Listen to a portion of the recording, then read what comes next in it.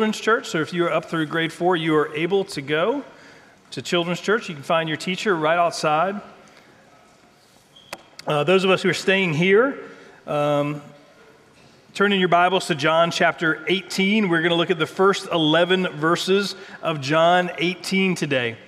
So where we are in the Gospel of John is that we have just finished the great high priestly prayer of Jesus. And last week we talked about what does Jesus pray for us? What does Jesus long that we would have as the people of God? And it is unity. That we would be linked together, standing arm in arm, side by side, striving for the gospel, bringing to bear the gospel message to a fallen world. And he knows that unity is often a difficult thing for us to attain. At the conclusion of that prayer, Jesus is now going to be arrested, and that's where we find ourselves in John chapter 18. Now, let me preface this with a little story, or introduce it in this way. Have you ever gone someplace and you've seen children running amok? I mean, just kind of like everywhere, right? And you almost have in your mind, like, whose children are these, right? And if you're a parent, and you know, you don't want to hear that, right? But although it is all about tone, right? It's all about tone, because somebody might come up and say, whose children are these? And you're like, oh, those are my children. But when somebody says, whose children are these? Well, I usually go like, they're hers. I don't know. I've been talking to her for a long time about these children. I don't know why they act the way they are. Or you might see like who, and really what the question that is being begged there, you know, regardless of where it is. I mean, even as we have older children now, and our children can certainly fly. I remember seeing the last time we flew 5 or 6 little kids that must have been between the ages of like maybe 2 and like 6 with their parents, and they just looked weary. And it's about that time where they start thinking like, well, maybe that leash thing was a good idea, you know, as they're everywhere. Really what you're asking there is, who's in control? Like, who's responsible? Who's in control for everything that's going on right here? I mean, that is the question that we are asking. And really, that is the question that John wants to answer for us in John chapter 18, verses 1 through 11. Because when we read it, when we read about the arrest of Jesus, it seems as if Judas, along with the high priest, along with the Roman soldiers, along with Caiaphas and Pilate, and all of them are in control of this. And yet John writes his version of the arrest of Jesus in such a way as to answer who is really in control. You see, what's going on in the midst of this passage is that we see that God is in charge of all of this. That God is in control in the garden. And that God is conducting a symphony of salvation, albeit in the minor key. So let's read the Word of God today. So when Jesus had spoken these words, again from John 17, all the high priestly prayer, when Jesus had spoken these words, he went out with his disciples across the brook Kidron, where there was a garden, which he and his disciples entered. Now Judas, who betrayed him, also knew the place, for Jesus often met there with his disciples. So Judas, having procured a band of soldiers and some officers from the chief priest and the Pharisees, went there with lanterns and torches and weapons. Then Jesus, knowing all that would happen to him, came forward and said to them, "Whom do you seek?" They answered him, "Jesus of Nazareth." Jesus said to them, "I am he." Judas, who betrayed him, was standing with them. When Jesus said to them, "I am he," they drew back and fell to the ground. So he asked them again, "Whom do you seek?" And they said, "Jesus of Nazareth." And Jesus answered, "I told you that I am he. So if you seek me, let these men go." This was to fulfill the word that he had spoken, "Of those whom you gave me, I have lost not one." Then Simon Peter, having a sword, drew it and struck the high priest's servant and cut off his right ear. The servant's name was Malchus. So Jesus said to Peter, "Put your sword into its sheath. Shall I not drink the cup that the Father has given to me. And we all say, the grass withers and the flower falls, but the word of the Lord remains forever. Would you pray with me? Father, when we think about John chapter 18, Father, I pray, Lord, that you would illuminate our minds and hearts so that we might trust and believe that you are with us, that you are in charge of all things. Father, help me to explain this. And Father, I pray, Lord, for those who are listening, that you would work in us great faith and comfort and hope in Christ. Spirit, Holy Spirit, work in us. Show up. We pray all these things in Jesus' name. Amen. So when we read it at first, when Jesus had spoken these words, he went out of the disciples across the brook Kidron. So the idea for us is when Jesus leaves the walled city of Jerusalem, he goes down a little valley. There's a brook Kidron there, and he crosses this valley. Now, what's significant about this valley is that there was actually a drainage pipe that would go from the temple all the way down to the brook Kidron. And so at this point, after they had slaughtered all the Passover animals, the brook Kidron was actually running, probably red with blood, as Jesus crossed it, and then began to ascend just a short way up the side of the valley to the Garden of Gethsemane. Now, John does not describe it as the Garden of Gethsemane, but we know that it is the Garden of Gethsemane from other gospel accounts. And the garden that Jesus was actually going into was Gethsemane, which means place of crushing. The place of crushing. Now, the reason it was called the place of crushing was because it was an olive grove. And so at the olive grove is where they would crush the olives, and they would actually go through three different crushings that would have, at least three. There would be the olives that they would put in bags, and they would allow gravity to sort of take the oil out of the olives. And then after the olives have given up that first oil, then they would take them and they would crush the olives in a press to get the rest of the olive oil out. And then lastly, they would take the pits of the olive and actually grind the pits to get the final bit of olive oil out.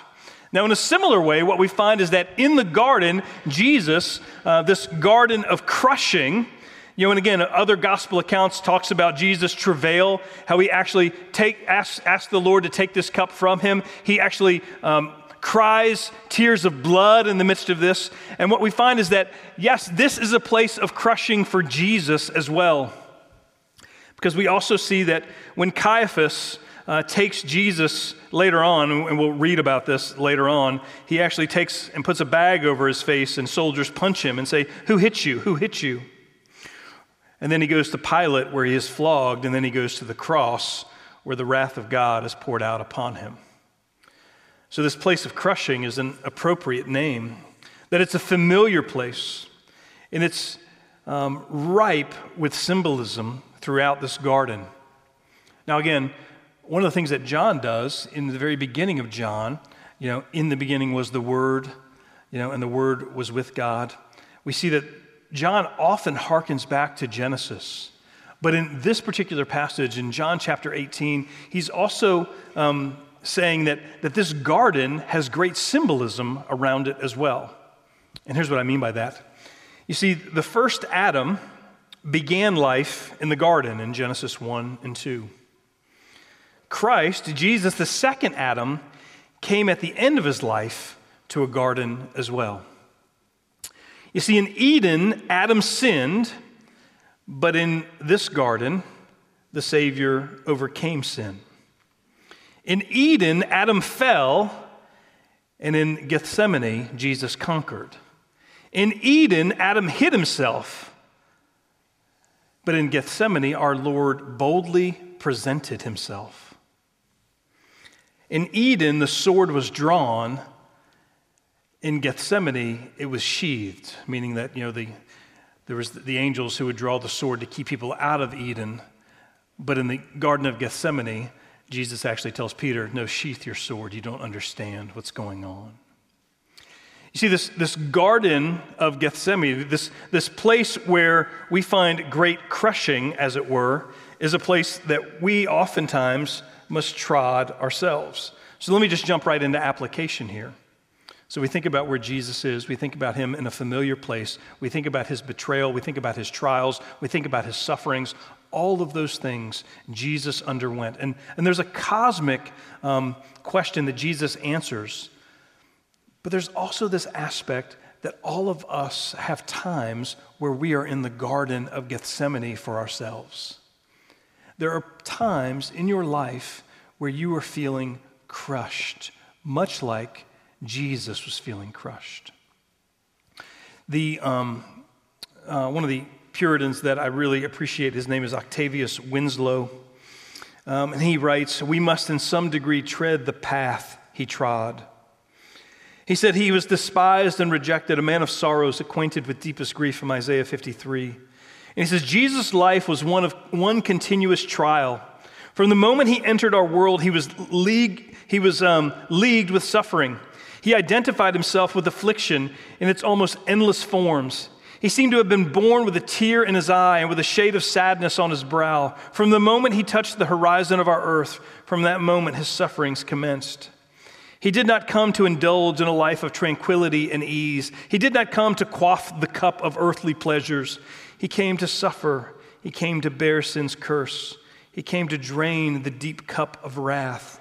He came to weep, to bleed, to die. Our Savior was a cross-bearing Savior. Our Lord was a suffering Lord. Is it to be expected that those who link their destinies with His, who avow themselves to be His followers and disciples, should walk in a dissimilar path from the Lord's? Even 1 Peter says, "To this you were called because Christ suffered for you, leaving an example that you should follow in His steps." And when I think about this, I think about the people that we pray for on a weekly basis, the people that we have prayed for.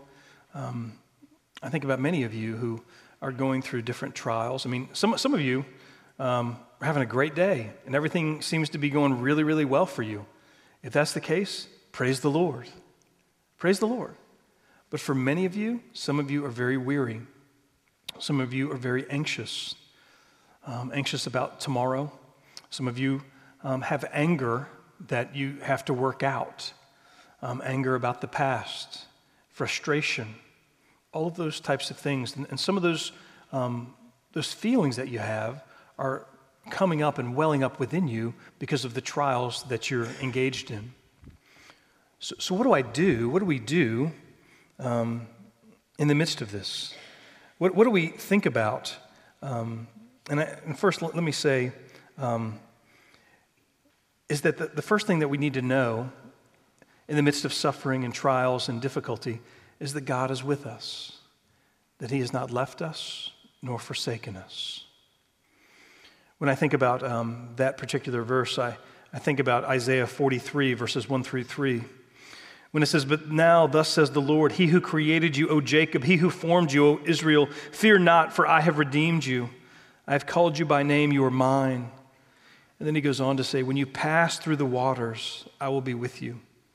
And through the rivers, they shall not overwhelm you. When you walk through fire, you shall not be burned, and the flame shall not consume you. For I am the Lord your God, the Holy One of Israel, your Savior."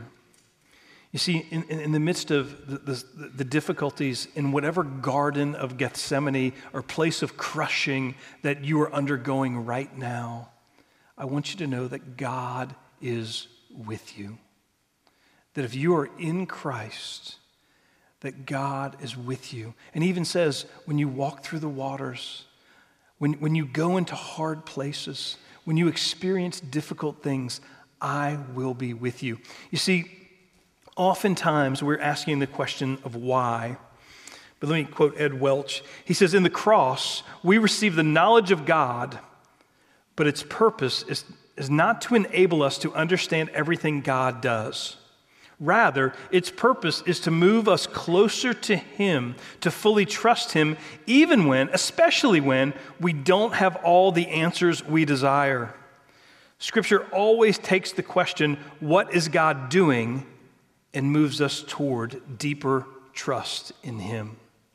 Seldom are we given the answer to why. So what does that make us do? It makes us, when we are in the midst of trials and suffering, and we actually have the example of Jesus. Again, why did Jesus go to this particular place? Well, in the other gospel accounts, he actually went to this place to commune with his Father, to pray to the Lord God of heaven, and to commune with him. So in the midst of our own suffering, in the midst of our own uncertainty, in the midst of the crushing that is going on, the question becomes, what do we do? And I think that the answer, certainly to that, is that we are called to pour out your heart before him in prayer. Psalm 62 verse 8 says, "Trust in him at all times. O people, pour out your heart before him. God is a refuge for us."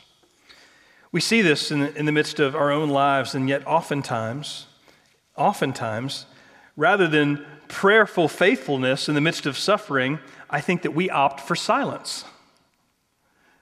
You see, we rather than pray, we remain silent.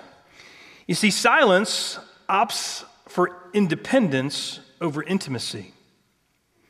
Our silence, our lack of prayer, our lack of yearning to commune with the Lord, it is often the response of our dismay, our struggle, our calamity. Again, let me quote Ed Welch here, who says, "The Psalms are a response to the Lord's implicit and enduring request. Speak to me about your fears, your doubts, your enemies, your feeling alone in the dark, your sins, your desires, your thanks, your praise. Speak to me about what is important to you." Sounds easy for some wise saints. It may be easy. He says, "I so admire those who speak naturally to the Lord, often speaking out loud to him. Yet what they are doing is far from natural. What's natural is silence, fretting, scheming, binge-watching movies, playing one more video game, general dawdling, a distracted mind, and then more silence and more fretting. Speaking to the Lord is not natural for sinners. It is supernatural, a gift from the Spirit and evidence of the Lord's closeness and power in our lives. Expect to encounter resistance along the way. And if your words to the Lord over the years have been few, simply get started. Lord, I want to talk to you about this." And just come to him. When I read that quote, I identify myself because I think about this. When I think about, there's what we normally do. We fret, scheme, distract, binge watch movies, I don't play video games, general dawdling, distracted mind, and then more silence and more fretting. Do we see that in our own lives over and over again? Now, maybe you don't see all of those, perpetuating themselves over and over again, but what he's saying is silence is not the answer. Silence is faithlessness, but prayer and coming to the Lord and saying, "Lord, help me," and knowing that the Lord is at hand. Again, we oftentimes memorize that passage in Philippians chapter 4, do nothing out of, do not be anxious about anything, but in prayer and petition, present your request to God. But right before that, in Philippians chapter 4, it says, the Lord is at hand, that he is near. So in the midst of the crushing of the garden, I would ask you, would you please pray and talk to him? Again, in Isaiah chapter 65, verse 1, I love this section of Isaiah because it actually says, the Lord is ready to hear your prayer request. And he's actually speaking to a group of people who are rebellious to the Lord. Like they have not kept his commandments. They have done all kinds of terrible things. But listen to what it says in Isaiah chapter 65. It says, I was ready to be sought by those who did not ask for me. I was ready to be found by those who did not seek me. I said, here I am, to a nation that was not called by my name. I spread out my hands all the day to a rebellious people who walk in a way that is not good, following their own devices, a people who provoke me to my face continually, sacrificing in gardens and making offerings on bricks, who sit in tombs and spend the night in secret places, who eat pig's flesh and broth of tainted meat in their vessels. He's basically saying, I have opened my arms wide to accept your prayers, to be in communion with you. Would you please come and lay your requests at my feet? Do that. Now, I think that's, in terms of application, what we see. But the question is, if the Lord is at hand, is he actually able? Is he powerful enough to actually do something? And this is where we go back to John chapter 18. This is a great story. So here's what we find in verse 2. So Judas, who betrayed him, also knew the place, which meant that the Garden of Gethsemane, imagine every time they would see this place, this was a place, at least initially, of great comfort. Because it was a place where Jesus would actually be with his disciples, be in prayer, teach them how to pray with them. It was a wonderful place, and yet it became a place where Judas betrayed him. So Judas, having procured a band of soldiers, now that band is actually a cohort, a Roman cohort. So we're not talking about like 2 or 3 or 4 or 5. We're talking probably in the neighborhood of, on the lower side of the estimate, somewhere between 200 and 300 soldiers, as well as officers and chief priests, officers from the chief priests. So this is not a small band. And if you are on the mountainside, the slope, and Jesus is there in the Mount of Olives, as he begins to see 200 to 300 people in the middle of the night with torches coming from the gate and going down the valley and coming up, he saw all that was going on. They didn't surprise him. He saw all of this, but Jesus, again, knew what was going on. So now you have 200 to 300 soldiers coming, and the question becomes, who's in charge? So is Judas in charge? Is Judas in charge? No. Are the Pharisees and the chief priests and the soldiers in charge? I'm sure that there was some soldier, that there was some tribune, that thought that he was actually in charge of what was going on. And they were armed, and they were ready to take prisoner, not just Jesus, but they were probably going to take all of the disciples. Because why would you bring 200 to 300 people just to take one man? And so when they come, look at what Jesus does. Jesus, in a place of authority, comes and he says to them, "Whom do you seek?" Again, in verse 4, it says, "Then Jesus, knowing all that would happen to him, came forward and said to them, 'Whom do you seek?'" He didn't shrink away from their question. He knew what was going on. He says, "Whom do you seek?" And what's beautiful here is that he says, they answered him, "Jesus of Nazareth." And Jesus said to them, "I am." Now, your English versions will say, "I am he," but the Greek is actually ego eimi, which is "I am." The he is just provided there so that our grammarians feel good about themselves, okay? What we find is that he is saying the I am. And throughout the Gospel of John, he says, I am the bread of life. I am the light of the world. I am the way, the truth, and the life. I am the good shepherd. I am the gate. I am the way, the truth, and the life. I am the vine. You are the branches. And he also says, before Abraham was, I am. So this is a very specific thing that Jesus is saying. And when he says, I am, he is using the covenant name of the Lord. And that's why we read Exodus chapter 3 today. When Moses is revealed, when God reveals to Moses his name, he says, Yahweh, I am that I am. So when Jesus says, I'm looking for Jesus of Nazareth, and Jesus says, I am. And look at what happens. He says, I am. And then Judas, who betrayed him, who was standing with them, when Jesus said to them, I am he, they drew back and fell to the ground.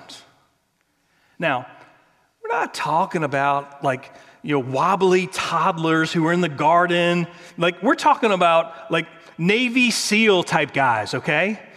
We're talking about guys who've been in war, who are battle-hardened veterans, who are armed and ready to take something from someone. And when Jesus says, I am, they fall to the ground. And what John is saying is that Jesus is actually in charge, that God is in charge of the arrest, that God is in charge of all that is happening in the garden. Brothers and sisters, that is extremely comforting to not only know that the Lord God of heaven is near, but that he is able and powerful enough and omnipotent to handle and be in control of all things. to know that you're a child of God, and to know that the promises of God will always be carried forward, that there is no person or government or event that can thwart God and all that he does, it brings us tremendous comfort. But it also makes us ask the question, who is this Jesus? When we think about who this is, that would come and he causes all of these men to fall down. And he says to them, is he like no other? Tim Keller said this regarding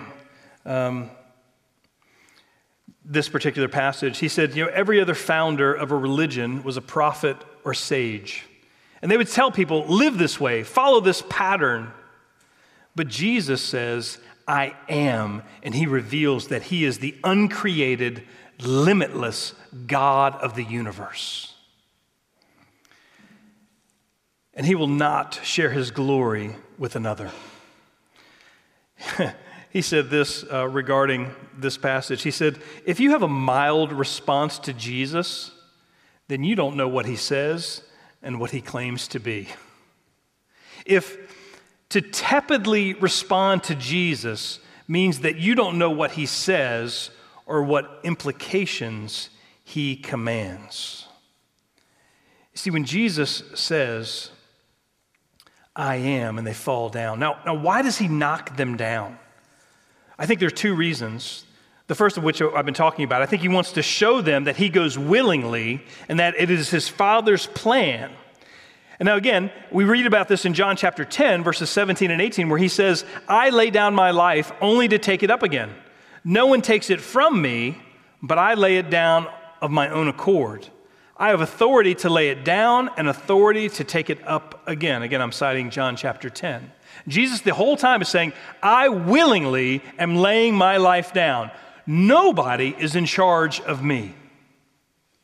But there's a second reason, I think, besides just showing the power and the plan of God. I think he also says this to rescue the disciples. Because I think when you send 200 to 300 of a Roman cohort out, you're not seeking to just take one. I think you're seeking to take several.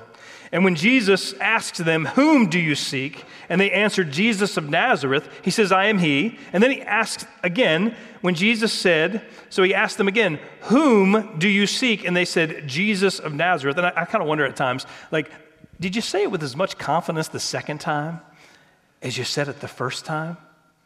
And we don't know. But he says to them, I am he. Now this time he doesn't knock them down, which by the way, the first time when he knocked them down was a sign of great grace in their lives because he could have just extinguished all of their lives like that.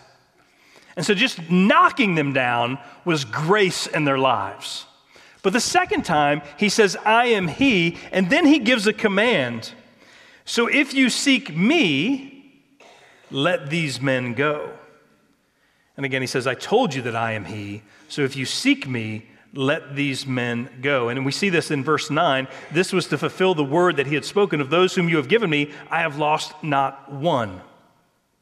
So this idea was the fulfillment of what Jesus had just prayed in John chapter 17, where he says, while I was with them, I kept them in your name, which you have given me. I have guarded them, and not one of them has been lost except the son of destruction, that the scripture might be fulfilled.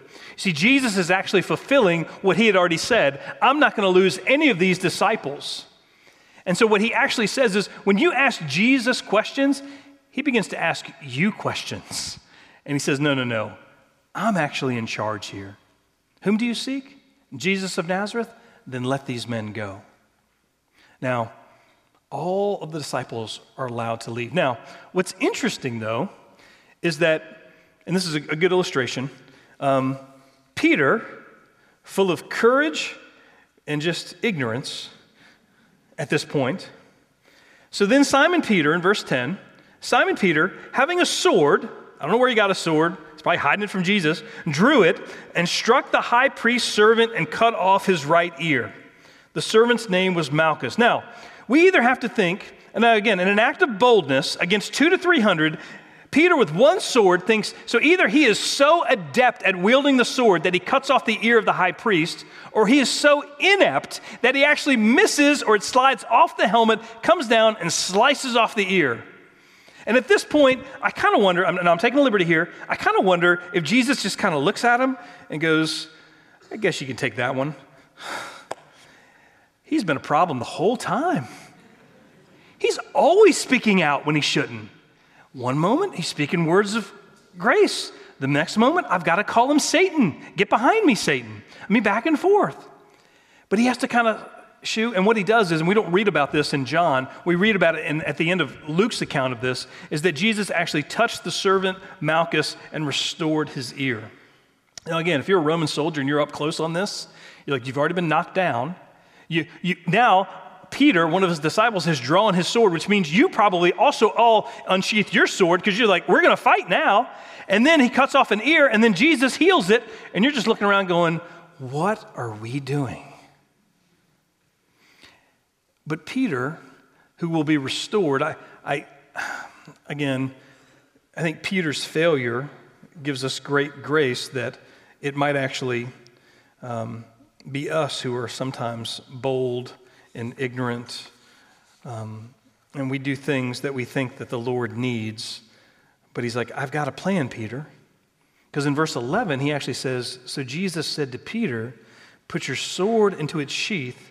Shall I not drink the cup that the Father has given me?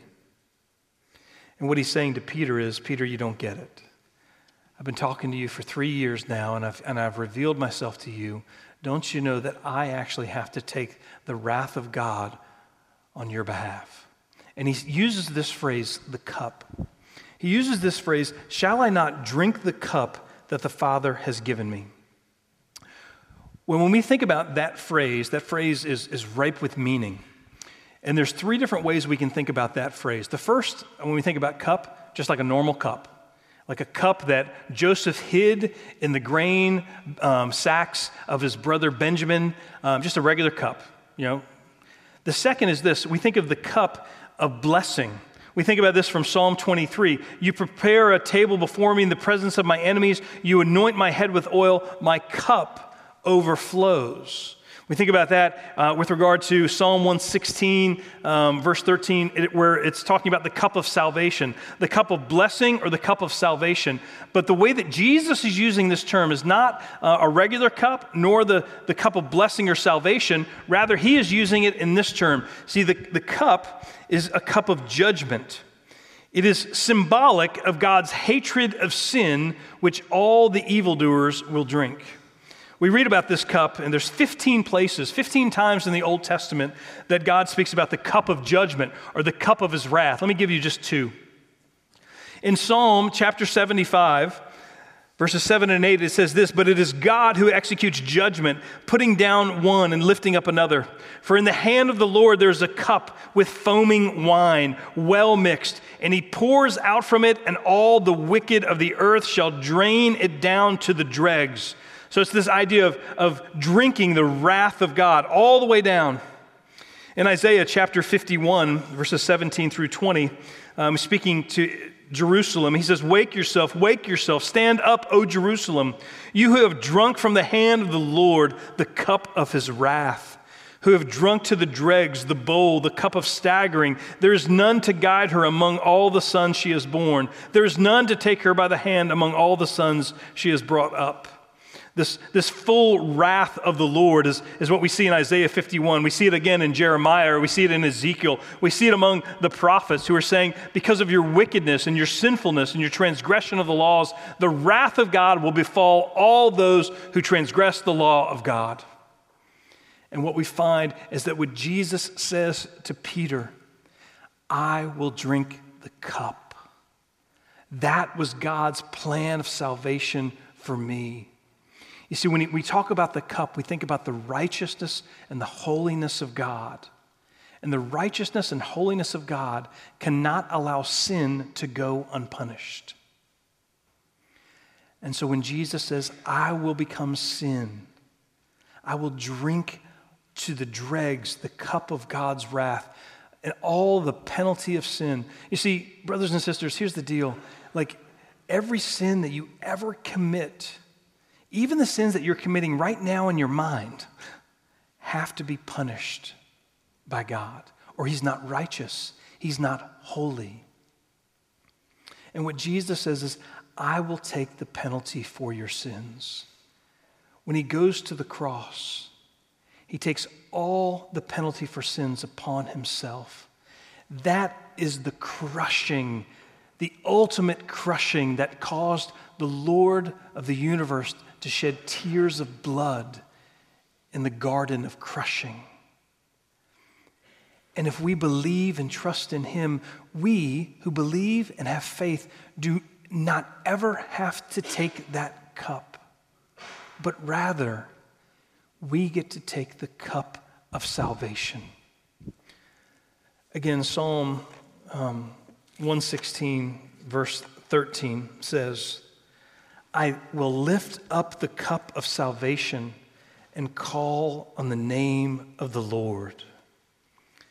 Now, we are able to do that because of Jesus going to the cross for us.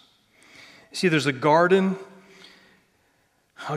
which reverses, a word which prostrates the men against God, and a cup meant to be drained on our behalf.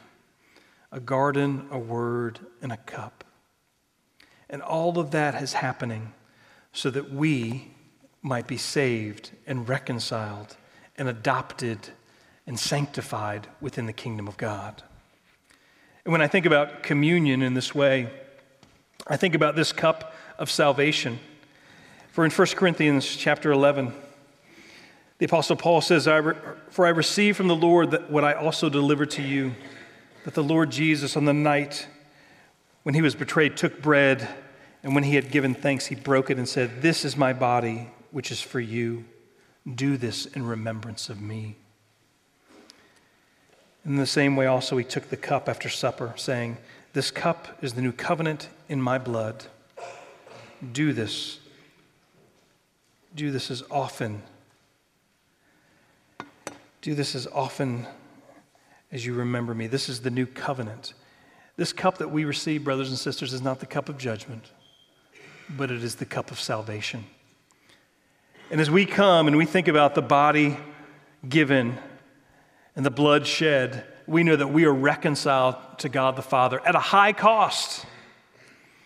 So as you come today, come with joy in your hearts, gratitude overflowing because of all that Jesus has done for you and for me.